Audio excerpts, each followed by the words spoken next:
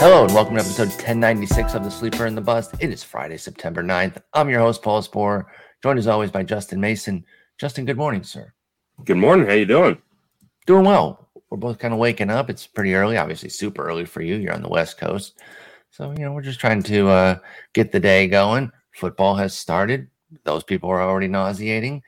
Baseball's in the home stretch. My team is melting in the main event. That's also nauseating. Oh, no. But all in all, can't complain too much. How about you? How you doing? I'm doing all right. I don't have to worry about my teams melting because they melted at the beginning of the summer. Obviously that's not what you want, but there is a certain calmness to it. Yeah, like I don't have to spend all day looking at the standings or looking at the live scoring now. It's and I had my sweat in the Tout DFS, which I choked that away. Congrats to my good friend Shelly V for pulling out a W and becoming the first woman ever to win a Tout League. So I'm happy and proud of her. She just dominated the finals, just absolutely dominated. But it's just a bummer for me. It's been a bummer of a year for me, but I'll be fine financially because of my DFS winnings this year. But I wanted to bring home some titles, and I have an outside chance of maybe if my team gets really hot in a couple leagues where I could bring some down. So I'm still plugging away. But at this point, the schedule's working against any of us chasing. Yeah, because time's just going to become an issue. The season ends a little bit later than you might remember. It is into October for folks that don't remember. So it's about a month. It's just shy of a month. October 5th is the last day there. So there's still time, especially if your leagues are compact or your standings are compact the way a lot of leagues are. But again, clock's ticking and you really can't have the off nights, which I've been having recently. I can't buy a dub. And that's where I can make so much money or so much hay.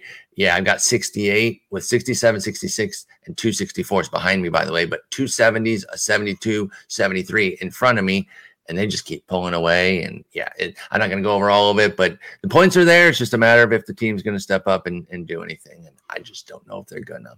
But today we're talking rebuy pitchers. We talked rebuy hitters. Appreciate the kind words that we got on that, a few different tweets and messages. So I figured we might as well do it with pitchers because a lot of times those are some of the best rebuy avenues because their prices really tank. Some of those hitters we talked about probably won't even have major discounts. They'll have discounts relative to where they went last year. But some of these pitchers are going to fall off the board. I try not to do too many just injury ones. I tried to get guys that have pitched this year because a lot of times that is the answer with a pitcher bust is, hey, they got hurt. But let's focus on some guys who pitched a good bit and figure out if we're rebuying. Again, we run the gamut here from guys who are going in the top 15 of pitchers all the way down into the several hundreds with somebody like Mitch Keller, who had some hype this year, showed a little bit of it. Do we want to rebuy next year? But let's start with Trevor Rogers, a guy who is trying to make a last-ditch effort to repair his value. I would say at this point, as a Trevor Rogers fan, cool it with all that.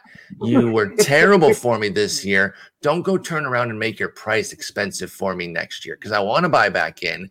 But if he reels off a 2 ERA in these last 5-6 starts, I won't say the discount's gone because, again, he went super high last year, but it will evaporate. It will dry up a good bit if he pops off here. And his first 2 starts back, he looks great with just 1 walk and 13 strikeouts. So Trevor Rogers, terrible experience this year. You're going to buy back next year. Let's say the rest of the starts are fine, where he's just 5-6 innings, 2 to 4 runs, and it's just fine. It's not off the charts. Will that be enough to get you back in here with, say, 5-6 quality, not necessarily quality 6 innings, 3 runs, but useful starts down the stretch? I think a lot of it'll depend on how he finishes, but what the discount is. Sure. Are we talking a 3 or 4 round discount? Because that's not going to be enough for me. We're talking about a guy who still, while he pitches in Miami, which is a great place to pitch, still has to pitch in that division for a team that is probably not going to be super competitive, comparatively speaking, to the other teams or to 3 other teams in that division. So the chances for wins are going to be lesser than it would be on another team. So he was seventh. Trevor Rogers was 7th round last year. Let me throw him into the 12th round. Or not 12th. That's 5 rounds. I don't think. Well, I mean, in the mains, he was going 4th, 5th round. No, that was his main 92. Oh, I just took him too high then. I thought. Well, 55 to 164. That's a pretty wide split. Yeah. Scott took him in the 5th at the very beginning, like right on that turn there. So literally the first pick of the 5th because he was at the 1. So yeah, I honestly, you're right. I thought it was higher too, but 92.7 is the main event. Wait. No. That's every draft at NFBC last year. Oh, okay. Idiot. Hang on. You are closer. 73 was his pick. That's 5th round. Now, 9th round. What about 9th round for Trevor I think Rogers? It's got to be double digit at least. It's so 150 or later, or else you're not doing it. And it also depends, numbers wise, he's been fine these last 2 starts, right? A really good start and then a pretty good start, but not great. The first start, the changeup was working really well for him. The second start, the changeup was not working well, and it's all about that's what we're looking at. Yep. So it's really going to depend on what he looks like down the stretch, what that in turn forces his ADP to be. But that's going to decide it. You're dead on, because if he pops off, he's going to go inside that top 150 Trevor Rogers is. And I'm looking at these picks right now, and I think you're right that he has to go later than that, because the people that went around 150 last year, the starters, Tariq Skubal, who got hurt but was pitching brilliantly, Patrick Sandoval, Lance Lynn, who we knew was going to have a little bit of the injury time, but other than that, people were really interested. In fact, his ADP is skewed by the fact that I think he got hurt because he went 343 in one of the mains. So there was a changeover in the main where he went 46 to 343. So his ADP totally changed. But Luis Castillo went 160, Luis Severino. So I think Rogers, as it stands right now, would go later than that. But it goes back to if these last 4 starts are awesome, I think he is more in this range or a little bit higher. In which case, you're saying you might put a little bit of a pause on it if it's a 8th, 9th round pick? I think so. I mean, obviously, if he comes out and just is fantastic down the stretch. Yeah, if Trevor Rogers shoves, he has 2 quality starts so far, 13 Ks, 1 walk in 12 innings. And again, probably about 4 more starts. If they're all 6 innings with 3 or fewer runs, if they're all quality starts, so it's 6 quality starts with, and the 50 strikeouts and the changeup's going up playing well. And then, I may be able to jump back into like the 6th, 7th rounds. But I'm going to try to caution myself against it because now we've seen what the downside is, and the downside is devastating. It was rough. 5.51 ERA, 152 WHIP so far on the season for Trevor Rogers, even with the 2 good starts. One thing working in our favor is that even with if he does put up 3-4 more good starts, it might not make enough of a dent in the bottom line to really appeal to those who don't look deeper. Now, a lot of people will. Obviously, we're big in the NFBC world, and we know, you're not going to get a bunch of fish in leagues like that. But I do think that, obviously that's not the only format that exists. Other leagues, if the bottom line is still like 4.80 ERA, that'll still keep people away. Not everyone will necessarily key in on those final 6 starts. It'll be written about in a lot of articles, though. It'll say like, hey, he had this ERA, but he finished strong. Sleeper. I think he'll be a guy that he's going to have a wide discrepancy of ADP depending on what site you play on. So like you're playing Trevor Rogers, by the way. Rogers will have a much lower ADP, even if he finishes really strong. Yeah. He'll be the guy that everybody's talking about in articles. Like, you have to get him. He's 245 in ESPN. I will freely be on that train, by the way. If he falls off, I will get Trevor Rogers. Anything that starts with a 2 as far as ADP, I will be 360 slam dunking that all day. Let's talk Freddie Peralta. He is definitely one of the guys that the injury piece came up because, he started off slow, but really figured himself out pretty quickly. I know there was early panic through like the first 2 starts. It was 2 starts that people were like, oh my God. But they carried for a little while. So he actually took a 5.09 ERA into May. found himself back on track, but then the injury cropped up, cost him some time. From May 22nd to August 3rd, he was out, returned, looks good again, nicked up again, though. So I think one of the biggest issues with Freddie Peralta this whole time that he's been a thing has been the concern about whether or not he can hold up. He is 5'11", listed 5'11", which means he's nowhere near 5'11", because if he was truly 5'11", he'd be listed 6 feet. That is a stone cold fact. Sorry, y'all. Love my short kings out there, not shaming, just being honest about the world here. So he's probably closer to like 5'8". And the only reason that that's an issue is like if you're 5'8", 190, the rigors of 30 starts a year are a question. And we've seen it with other guys who are a bit more slight. And even somebody like Pedro, who's an all-time god, his body size kind of cost him innings at times. And so we're looking at it here with Freddie Peralta. Does that enter your mind next year in terms of a rebuy of like, can I get a full season? We got 144 last year. That's his fullest season. And we were doing backflips for it because it was a 281 ERA, 0.97 whip. So we know how great it can be. But even his fullest season is still only 144 innings. How are you valuing Freddie Peralta next year now that we have another short season and we don't really know how trustworthy he can be volume-wise? Yeah, I mean, I need to see him finish the year on the mound. And, for those who don't know, left the game last night, shoulder fatigue. He's going the IL today, which means he's missing like half of the remaining season. So at least, he said in a post-game interview that he will pitch again this year. I need to see that before I'm even coming anywhere close to rebuying. And I'd have to get a huge discount because I think there will be, though, because he went super high. Freddie Peralta, 41, 16th pitcher off the board. That's 1, 2, 3. There's 3 relievers, so 13th SP.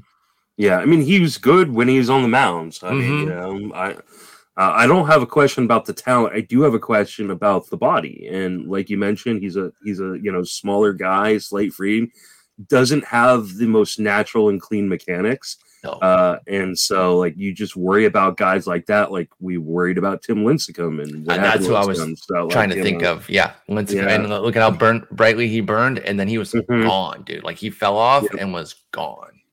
So I think it would, depending. I mean, if you get a huge discount, if we're talking like he's not a top 10 round pick next year, I'd become interested. But I still think like the way he actually pitched when he was on the mound, his service stats are going to kind of hurt that potential. Like, unlike Trevor Rogers, it's the opposite effect, where Peralta's numbers are still going to look flashy, and people are going to say, I can buy back in. This dude's a stud. Plus, we've gotten 3 years of good production from him, whereas we only had 1 good year of good production from Rogers. So, I mean, I think I'll take my L on Peralta because I didn't think he was ever going to be this good. And I've been wrong for a while now, but that being said, I'm probably not gonna buy this. I'm very unlikely to as well, unless Freddie Peralta is super cheap. I'm not sure he gets even to the 150 you're talking about. Again, I mentioned names like Skubal, Sandoval, Lynn, Castillo. I mean, it might be right around there. Severino was there, obviously coming off TJ, so maybe that is a nice little pocket for guys. Michael Kopech was 137. Maybe he's somebody who has a lot of questions. Actually, we're going to talk about him as well on a rebuy. So maybe it is in that range. I could start to get interested, but man, I feel like I need to go after 150 with Peralta before I'm comfortable, and I just don't think he's going to get there. I think there's too much hype for Freddie Peralta, and I get it, but I just don't think it's for me. Let's talk about those White Sox. We have 2 of them, including Kopech. The other one, of course, you can probably guess, is Lucas Giolito. Let's start with Giolito because he was the higher of the 2. He was seen as a super viable ace. Totally understood that. He was the 7th SP off the board at pick 24 on average. So very much in the 2nd, 3rd round area there for Lucas Giolito. And we've talked about him multiple times this year because, of course, he's unfortunately been one of the worst pitchers going, especially as far as high end. And the issue has been everything, and not everything everywhere all at once. It's something every start is what it is. And that's kind of the infuriating thing. You watch him start to start. The thing that bothered him 2 starts ago might not be the problem today. Command, certain pitches, fastballs here, breaking balls there. it's been a grab bag of issues. The bottom line has been a 5.21 ERA, a 150 WHIP, but still a 17% strikeout minus walk and a 377 SIERA. So what do you make of Giolito, Justin? And will you buy back at the discount? Again, his discount's likely to be to like pick 90 or 100 as opposed to 150 or later because he was going in the top 25. So I don't think Giolito's going to be dirt cheap. I don't think he gets out of the top 100 necessarily. So with that as a framework, what do you think about Giolito, and would you buy at that price? I don't know. I love him, right? I did. Yeah, he was my second round pick in the main. I was stoked to get him in the second, or no, maybe he was my first round pick in one of my mains. I paired him with Ozzy Albies and then took Trevor Rogers in the fifth. That would have been your second main. Yeah, it'd be my second main. That one didn't work out real well. I don't know what to make of him. The bottom line is he has been way too hittable. He just when he leaves things in the zone, and he's not necessarily leaving things in the zone like an absurd amount, he just has no command on where it's going in the zone, and he's just leaving it up. And guys aren't necessarily taking him yard all the time, but they're just putting it into play in a way that we haven't seen from Giolito before. I mean, we've seen the zone contact rate go up over league average when he's been a guy like in the mid 70s in terms of zone contact, 10% below kind of league average. This year he's above league average. He's just been hittable. And 10.2 hits per nine, I think. Yeah, 10.2. Great. And what this is forced him to do is not be in the zone, which leads to more walks. So then when he is in the zone, he's giving up run homers as opposed to solo shots. So that's been a big issue. The 354 BABIP paired with a 1.6 homer 9 for Giolito. 9% walk rate is up from last year. So it's all spiraling to it all starts to snowball together to create all these problems start. And the tough part is, how do you sit him? Because he'll drop 3 great starts in a row and then the bomb will erase all of them, but the bomb will be against Detroit. Kansas City was the most recent one. Exactly. It'll be Detroit or KC as opposed to the New York or Houston that you're afraid of. And it's just been so tough with Giolito. Were you able to get him this year? Because again, I know you liked him. Was he somebody that you were able to land outside of that main? I think just in that main. And it was Have you been starting him all year then? Have you stuck with him? Yes, I have. I feel like you have to. You don't have to, but I would be too. And at this point, it's like, my ratios are already shot, so I might as well just keep rolling him out there and hope for the best. When you pair him with Trevor Rogers, and I can't remember who the other starter was that crushed me as well. That combo about does it. I'm sure when you told me you got that trio, Albies, Giolito, Rogers, I was probably and it was mixed with I love that 3. And Rossier Iglesias and Manuel Clase. So I got 2 premier closers and the 2 pitchers, a stud hitter to start. And I absolutely gassed you on that. I'm sure of it. Where I was like, "Oh, bro, you killed those first 5," and that's what happens. And the worst part about it is that was one of the leagues where I had really good late picks, like Nestor Cortez in the 18th. That's the worst, when you waste your gems because the foundation wasn't there, and you're like, "Dang, these guys are only making up for my losers in the front end." 4 of my 5 first picks were busts. Nestor was just canceling T-Raj. It's like it wasn't in addition to your stud. Well, let's talk Kopech then, because he's a much different story on every level, really, because he's never had the high level of success that Giolito's had.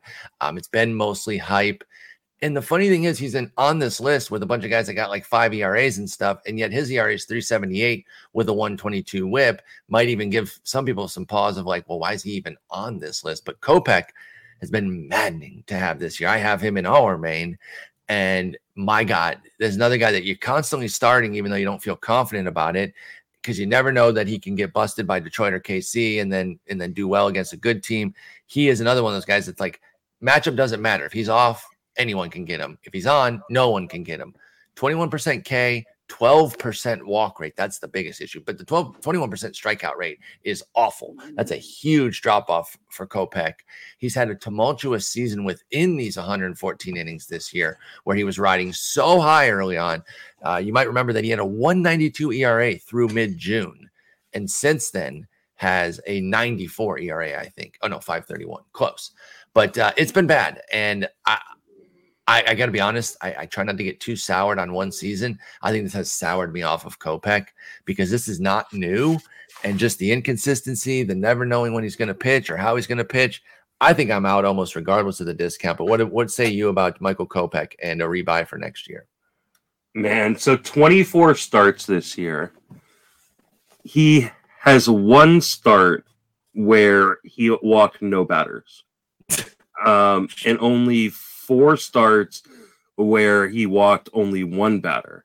And like that'll do it. Yeah, I mean, this is a guy that again gives up like around league average, just a little bit above league average zone contact. So like when you're leaving 2 guys on base and then someone pops a homer on you, that's devastating. Like his stuff is undeniable, but at the same time, like you would think he'd be getting a bigger strikeout rate or a bigger swing and strike rate. That's the from a guy like Kopech. Like we're not like he was supposed to be baby Thor, right? Like you know, and Kopech he looks like present day Thor though. Yeah, like with the mediocre strikeout. Well, you know, it's like that's mean, but he's definitely close. Look at the rates. He's definitely closer to present day Thor than previous Thor. So yeah, I mean, I wasn't in on Kopech. Largely because I didn't know what the innings were going to look like. But yeah. I think now you have innings concerns because he's been injured a few times this year too. Mixed with that just obscene walk rate that could really come back to bite him. Unless we hear of some sort of huge change, I'm probably not going to pay the price because the good bottom line is going to get people. Just like Freddie Peralta, people are going to want to buy in on Kopech and push him up boards in the way he was pushed up this draft season because they're like, hey, all he's got to do is stay on the mound. I don't know. And I get it. Like, I understand because I say stuff like that a lot too. Like, if all I need is the health piece, but I'm not sure that that's all we need. I think the skill piece isn't necessarily there for Kopech. I think we need to see a lot better command and health. And I'm sure they're interrelated. They're related, but I'm fading him. I'm not going to be on the Kopech train this year. I know that especially for Giolito, I think more than Kopech, like some of the issues have been defense related. And, they can't really control that as much. That being said, is the defense going to get better in Chicago? Like, I don't know. Who knows what that? Yeah, their offseason, yeah. I don't know. I think it could, but it's a fair question to say, do we even know what's going to happen? Yeah. Are they going to try to improve it? What are they going to do coming off of? Well, and they might even salvage what looked like it was going to be a disappointing season because now they're right back in the mix. Tony La Russa hasn't been there, and they've been hot. That's not a coincidence as far as I'm concerned. They're going to do just enough to make the playoffs, and then he'll get back and ruin it. Yeah, well, or they'll let him stay on another year as the manager, and they'll just have to go through this all again.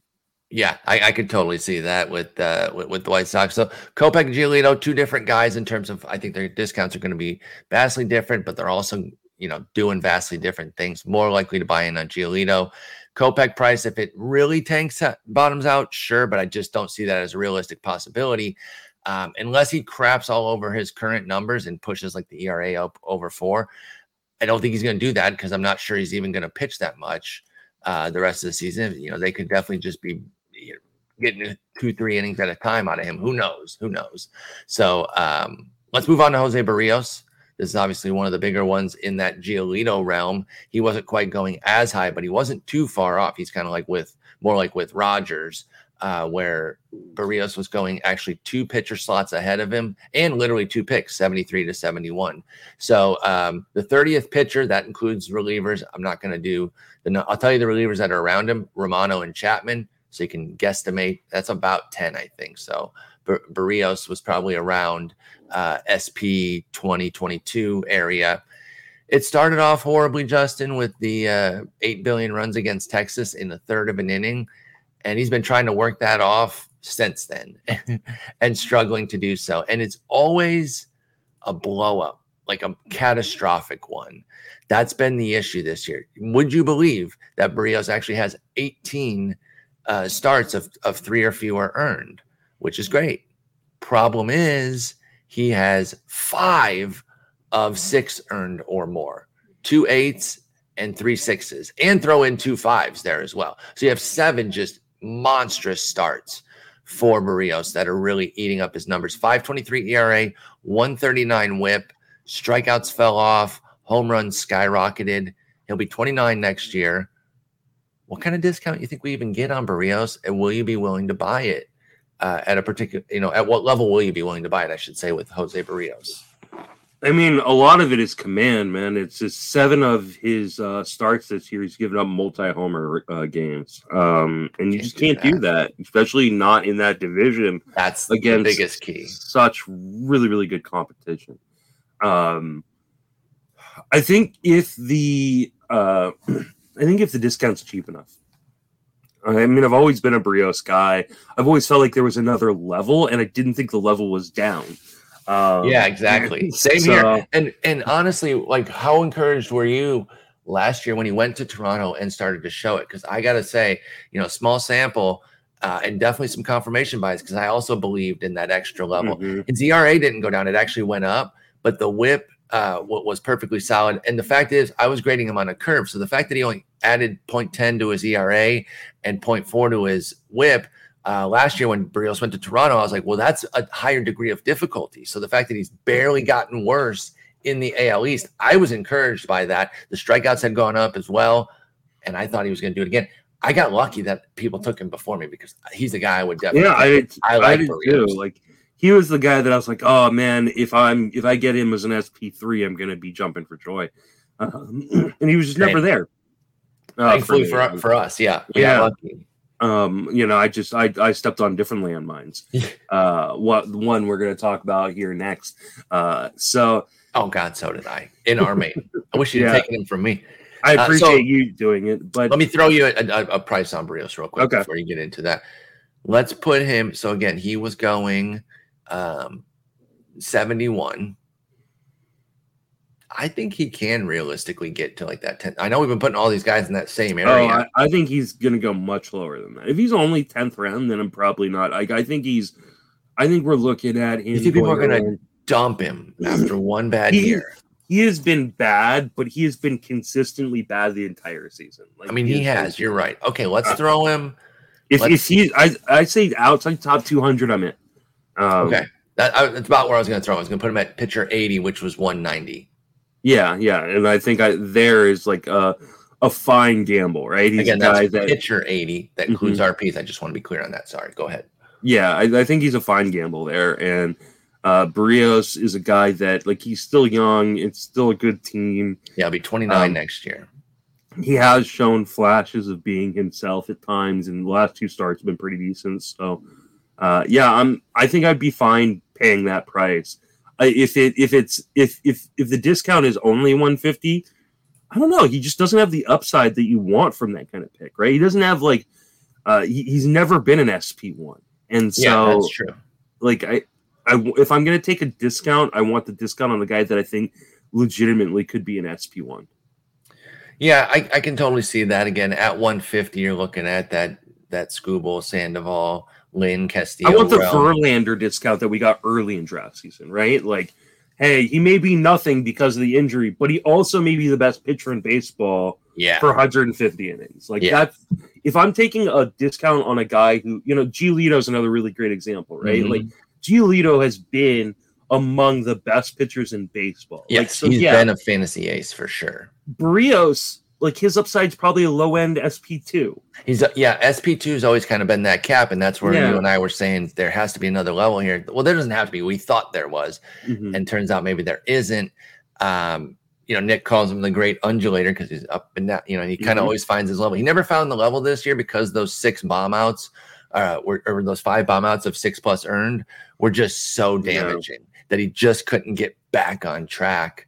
And this is the season that we have with Berrios. I'm going to be interested to see the framing on him in the offseason, how people write about him and talk about him on pods, and if there develops an interest, because I feel like the fantasy community, at least within the pods and tweets that I read, not a huge fan of his to begin with. So this disaster season, I think, could push him down. So if he is going way out of the 200s there for Jose Barrios, and he's going more in like the Mike Clevenger range, the Jesus Luzardo range of this year, I could see myself getting back in on Barrios, but I don't know. I don't know if he'll fall all the way down there because of his name value.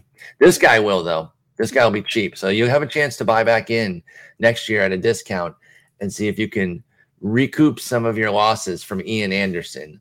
I mentioned that I took him off your hands there in our main 5 ERA, 151 whip. I mean, we knew what the issues were coming in this year.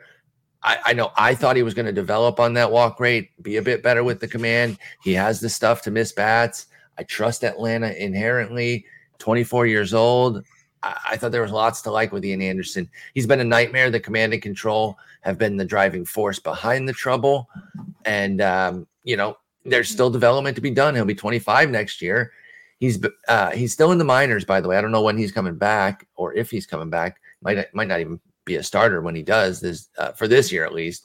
But what do you think about next year with Ian Anderson? By the way, he's not pitching well in the minors. 5.40 ERA, 162 whip because of the same command issues. 4.2 walks, 10.4 hits. So Ian Anderson next year, the discount will be severe. I don't even think we have to speculate whether or not it'll be outside the top 200. It absolutely will. He was 165 this year, so he'll be like a 250 type pick or later. Will that be enough to entice you back onto the Ian Anderson train? Get me outside the top 300 and they'll think about it. Like, okay. I don't know if you're going to get that far. You might, though. I think you might. I think it's certainly possible because you look at guys, Cal Quantrill, Jack Flaherty was injury, of course, Mitch Keller, Corey Kluber, Eric Lauer. I don't see any reason why Ian Anderson shouldn't be amongst these type of names here. So, yeah, I could see late 200s, early 300s.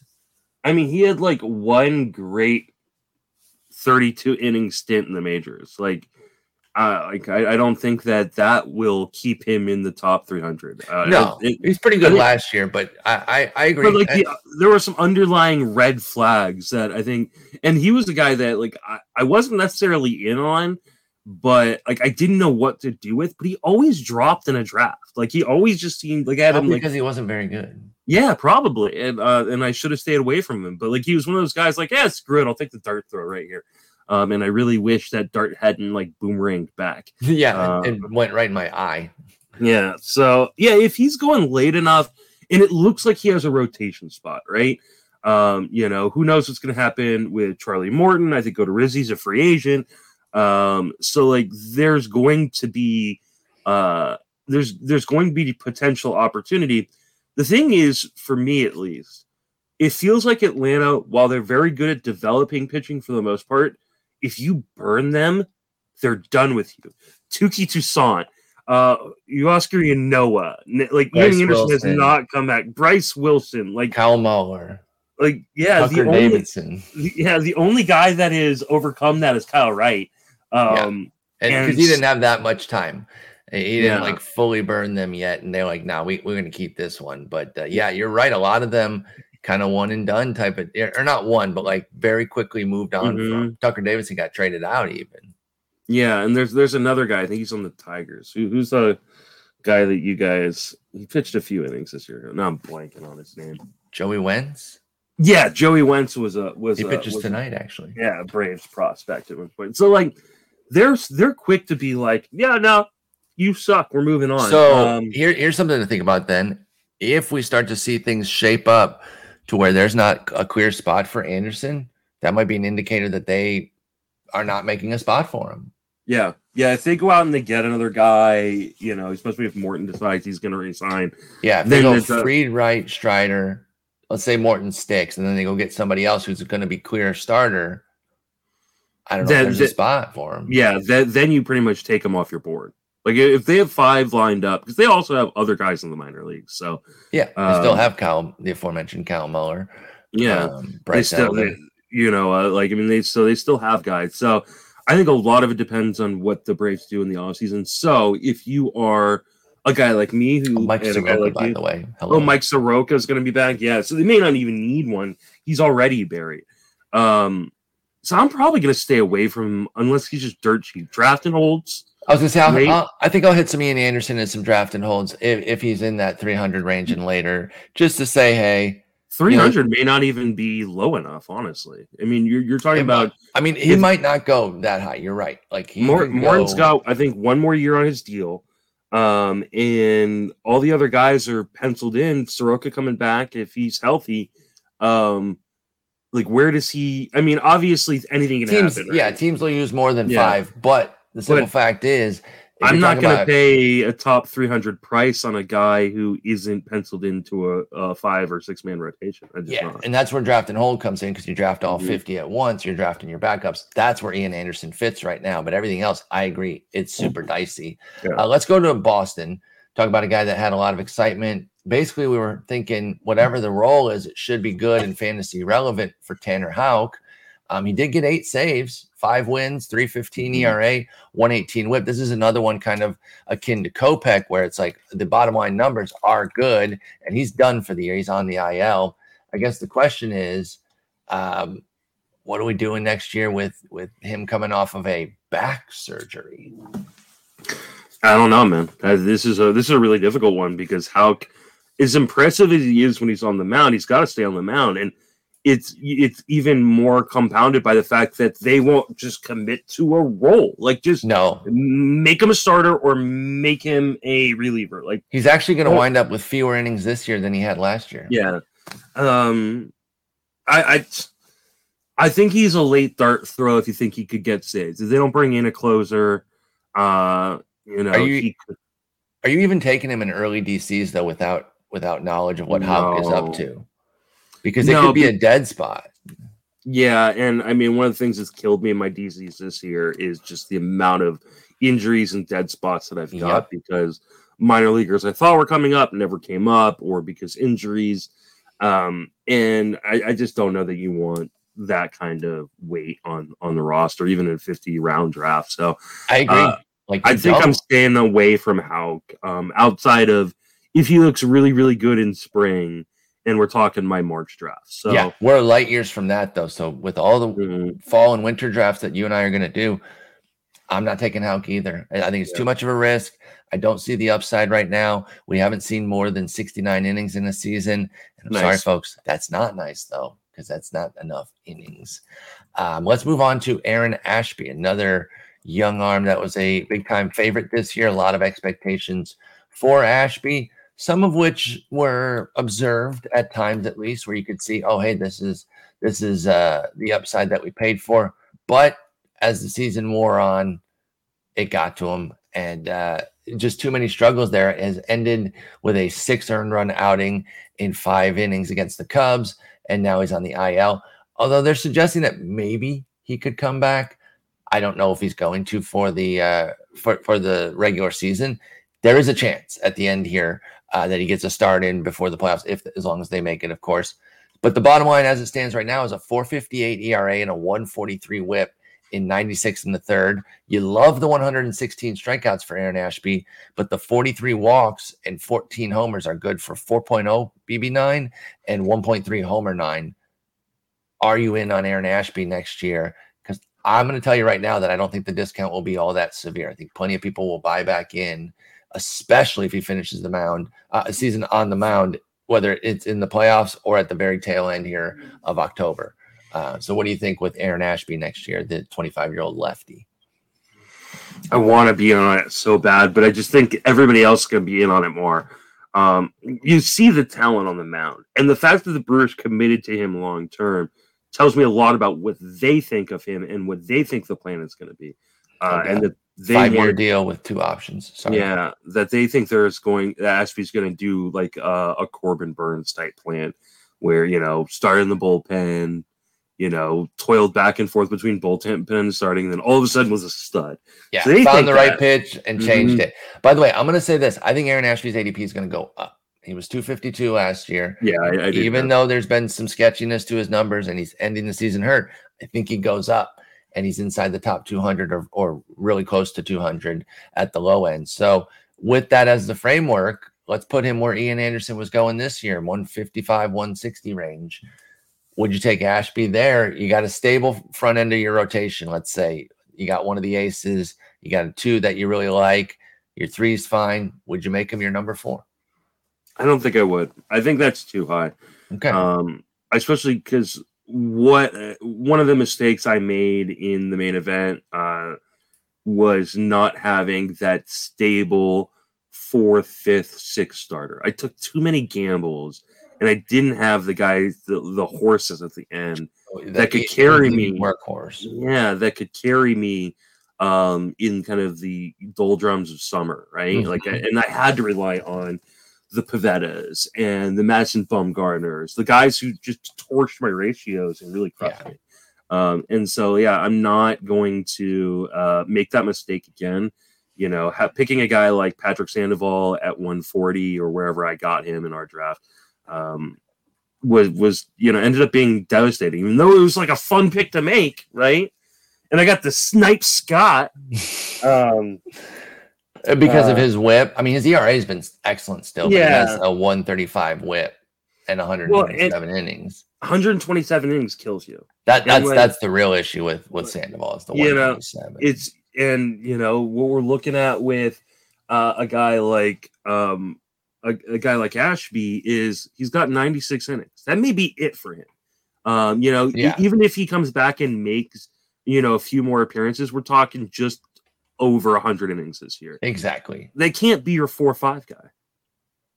No, because you still need somebody that's going like 140 plus there. Mm-hmm. And he might go that next year, but that's kind of the cap then too. So it goes back to your other point about like where Sandoval's at, and he's had an issue. I feel like he's 2 years away.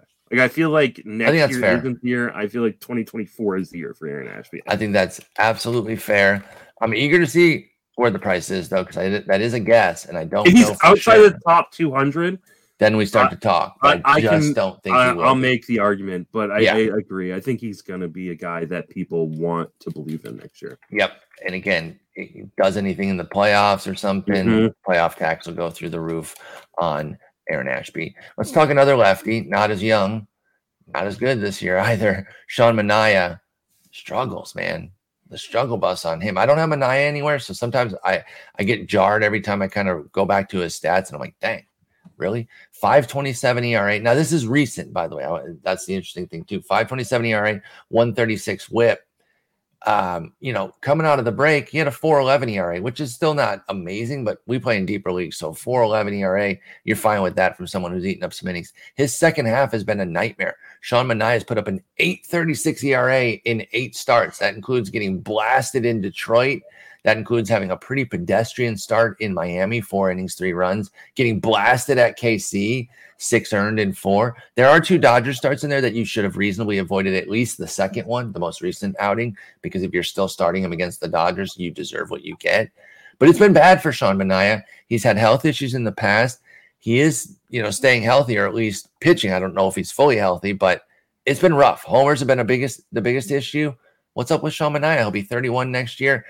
And he'll be a free agent. So, I don't know what team he'll be on. Obviously, that'll drive a lot. But let's just say he goes to a neutral team. So we're not saying, well, if he goes to this pitching squad, it'd be great. If he goes to this hitting one, it'd be bad. Put him on a neutral team. What are you doing with Sean Manaea next year based off of this season that we've seen?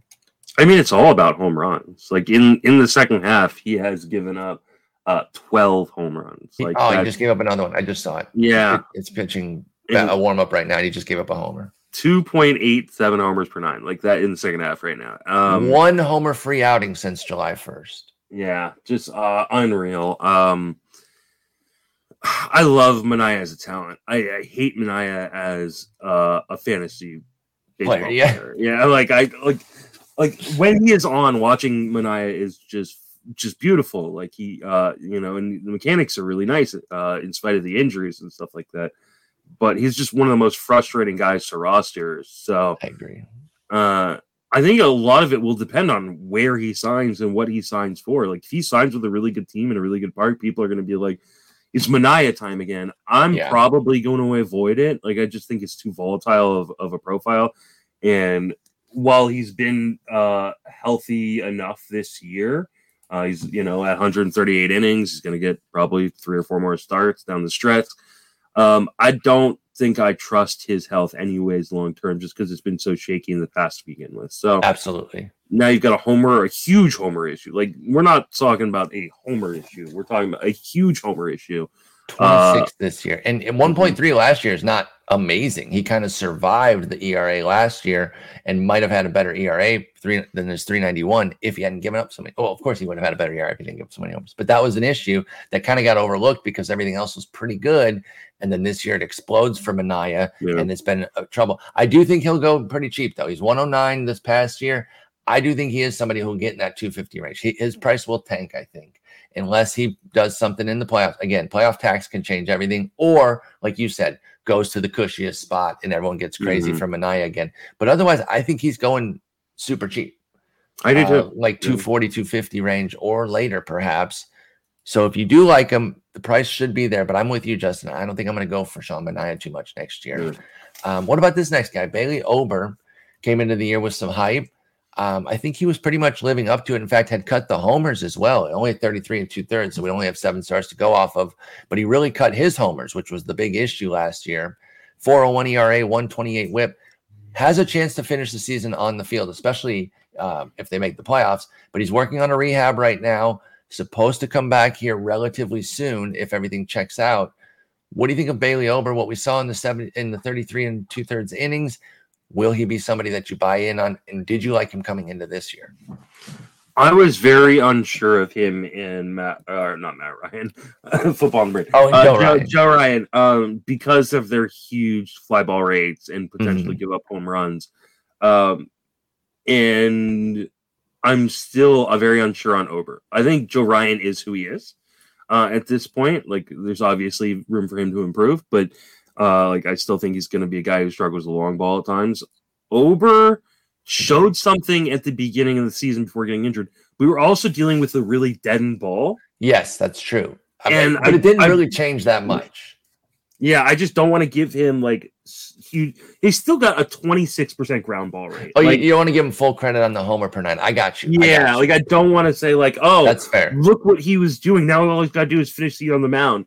I want to see how he finishes the year on the mound. If he comes and finishes the year on the mound, gives me 2 starts where he doesn't give up a home run or only gives up 1 home run, I'm going to feel pretty good about Bailey Ober coming into next year.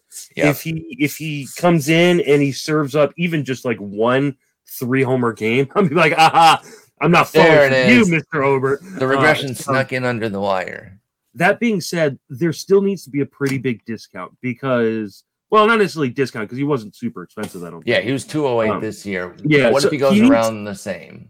Yeah, if he needs to be there or cheaper, because with the lack of track record, there's just so much can go wrong. And if things go wrong for Bailey Ober because of that huge fly ball rate, it will go really, really wrong. Yeah, exactly. He'll be the Ian Anderson of this, of this year, where he's not in the majors and you have to cut him. So I agree. I think there's potential, but I also, like I said, I need to see him finish a year on the mound. Yeah, and so we'll see Bailey Ober again working on his rehab stints. Should get another one here relatively soon. Hang on, I think he fired this weekend, so he'll be on the bump this weekend. In I don't know which level though. I'm sorry. He pitched in A ball these last 3 and 4 innings. So you might need another 2 outings in the minors for Bailey Ober, which means he might only get an outing or 2. If they make the playoffs, then he can pitch there and he can be instrumental for them because Molly is cooked, which really sucks because that was such a great pickup for them. And he's been cooked. Bailey Ober could be that replacement and give them somebody to go to in October, should they make it. 2 more guys. Yusei Kikuchi. I mean, people have been buying in on this. It has never worked. So rebuy implies a previous level of achievement, but he was an all-star last year. He had a 4.41 ERA, 132 WHIP. His proponents are mad that I'm saying any sort of cross word about him, but I mean, he's a 5.05 career ERA with a 143 WHIP. I do get it. I'm not going to say I don't get it with Kikuchi. I understand why people keep falling for him. But at a certain point, you got to stop. And I think this would be this year, right? There's no shot that you're buying back in on Kikuchi after this year, right? Remember when he was coming over to the States and everybody kept using the Tanaka comparison? Everybody else kept going, it's a lazy comparison. They're both Japanese pitchers, right? True. I'm going to give you the unlaziest comp for him. He is the pitcher version of Maikel Franco. Oh my God. A guy who I love where that's going. A guy who just balls out in spring training and makes everybody excited. And some people are over, there are a few people over in the corner going, "Don't do it. It's a ploy. Stop. He's tricking you." He throws 95 or 99 every spring. And I'm right here going, I don't even care about the velocity. Look at the movement. Look at the secondary stuff. Yeah. Oh, look at. And I get it. Like, it is easy to fall for Kikuchi in spring when the velo's cooking, the secondary stuff looks good.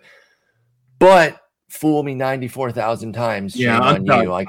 I'm absolutely done. He was and I wasn't even in this year, but he was atrocious. Like, unbelievably bad. 2.1 homer 9. Yeah, 2.1 for Kikuchi.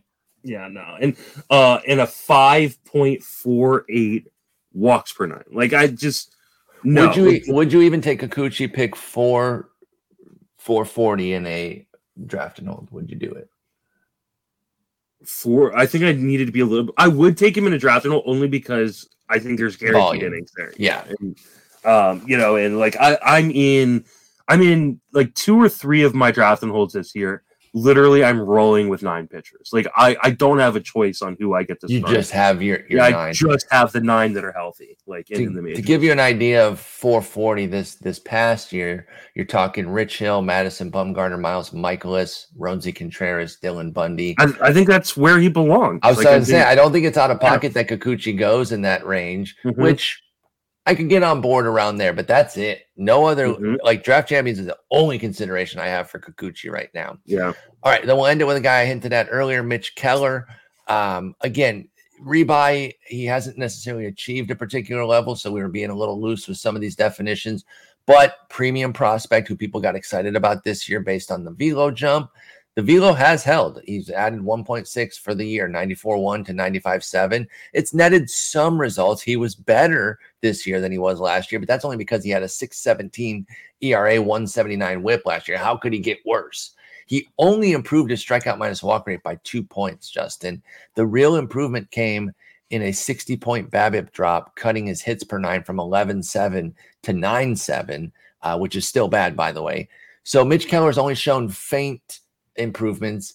Is it enough to get you back in? He will be dirt cheap too, regardless of how he finishes. He was 482 last year in Draft Champions.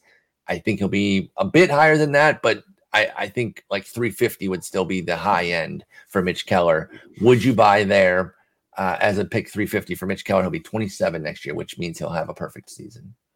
Yeah, I'm totally in on this one. Like, I will Charlie Brown, Mitch Keller, all the way. At least a couple more years, right? Yeah. Since July 11th, and that's his last 10 starts. He has a 2.83 ERA.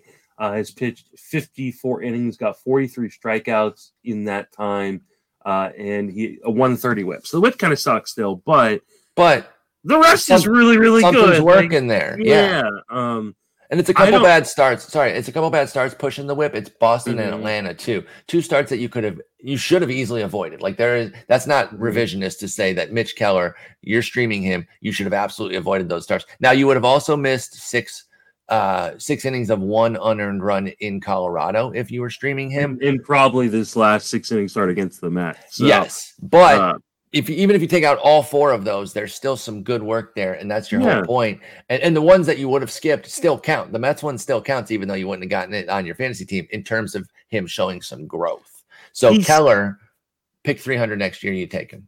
Yeah, I think so, because he's not a guy you have to start every game. No, he's an upside lottery ticket. And I still think that upside is there. Like, I'm not out on him completely. And he's been durable, which is one of the big issues we had with him coming out of the minors. Is like, can he stay healthy? Because he had so many like back issues. Yeah, and he has shown health here and made 2 pretty foolish seasons. Pick 300-ish this year. Josiah Gray, Carlos Carrasco coming off of health. Andrew Heaney, Luis Patino, Tyler McGill.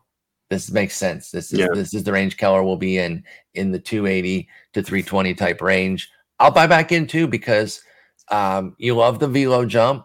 He is taking steps forward. You can see how it's coming together. And we're still only talking about 300 innings for him. He just eclipsed 300 innings as a major leaguer. He has 300 and a third for Mitch Keller. So I think there's plenty of reasons to rebuy, chief among them being that the price simply won't be too expensive.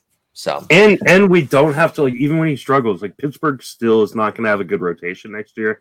So like he's going to be in the top of that rotation, no matter what. Unless he falls apart with like an 8 ERA through 15 starts. Even that. I mean, how long have they pricked Bryce Wilson? Like, it's just like I think an 8 ERA would get him kicked out. Maybe.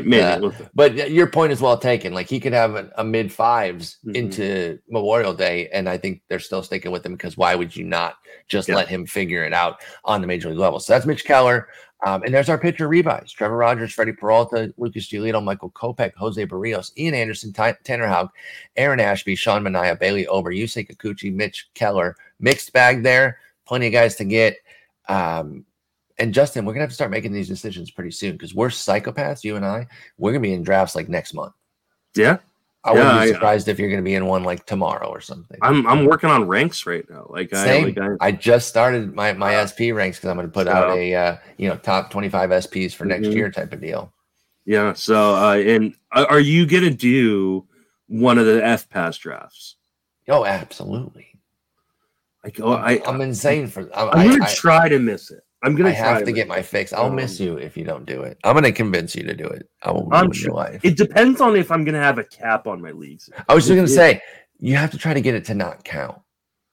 Yeah. In your cap because it's a draft and hold. Yeah. And you're drafting while you're there. So you're not taking time out of the family. She's going, isn't she? So it's, the whole point is cutting it's not like capping my leagues helped me. Like, I still had a bad year. Like, if anything, maybe it hurt me. I've had such good years. Let's hear you spin this one. How did it hurt you? I just wasn't as in tune as I could have been. Because you didn't have enough teams to stay on top of everything. Yeah, and it hurt. You only had 17 leagues. So this is Danielle's fault. Yeah, I like what you've done here. One of the things I've already talked to you about, and I guess I'll say on air. I think I'm still going to play in a lot of high stakes leagues. I'm not like leaving high stakes, but I think I'm going to start playing in more regular people leagues, the Yahoos, the ESPNs, because there's so many people who listen to our content and read our content that they don't play in NFBC. They play in ESPN and Yahoo. And so I think, especially through the Patreon and the Discord, I'm going to put together some ESPN's point leagues and Yahoo point leagues, or category head-to-head categories and things like that. And I'm going to play a bunch of different formats this year and play a little bit less NFBC. And play more just kind of 10-teamers, 12-teamers to really, I think, hone my content. So you're really in on everything because we try to reference, ESPN this, Yahoo that, but I only play one Yahoo league. I don't think one ESPN. I don't think you play at either avenue. So we're not. I play on ESPN, but it's a deeper ESPN. Yeah, and neither of us play Yahoo. So like we're not fully in tune with what they got going on with like their ADP. And who does a great job of this is in this league when they do their ranking coverage at each site, and they will give you tips on like at Yahoo, this guy's ranked 90th, at ESPN, he's 55th. So you can get a major discount. They do stuff like that, and that's excellent. So we can get a wider berth of coverage ourselves. I have that head-to-head league because I want to be engaged in head-to-head points. So I'm with you. I think that's a great call to diversify our league portfolio a bit more. So that way we're talking about everything and we're experiencing it too. That's why I'm always deferring to you on Dynasty leagues. I play in one and I'm not like uber intense in it, but you have a lot of Dynasty where you play some of the coolest, most unique leagues out there. So I think that's a great idea. And I can, honestly, while I am sad that the season is close to ending, I do love off-season stuff. So I'm kind of getting amped up. I got a lot of stuff planned for the off season. So. Same, and I just got my email about writing for the HQ Forecaster again, so I'm very excited about that. But anyway, Justin, you got to get to work. Let's go have a nice weekend. What are you up to this weekend? You and Jason gonna be talking? I hope so. We weren't able to connect this last weekend. I'll send him a text and find out. So hopefully we'll get back on the horse. Well, I hope you have a great weekend. Stay cool. I know it's exceptionally hot out there in your neck of the woods. It's been 115, but I think today's supposed to be the last hot day for a little while, so that'll be nice. Yeah, we get triple digits for like 6 months at a time, but I know when you're not used to it, it's quite a big deal. And the Bay Area has been getting hammered by sweltering heat. It was so crazy. I walked outside yesterday, and yesterday's high was 105. I was like, "Oh, this isn't that bad." And I look at the temperature gauge. I was like, "Oh, I've just gotten used to 115 exactly, for the last dude. 5 or 6 days." Exactly. Where 105 doesn't feel like nothing. 105 feels like a cool down. Mm-hmm. Yeah. Well, anyway, stay out of that sun. It's sweltering, and you and I will talk on Tuesday. Take it easy.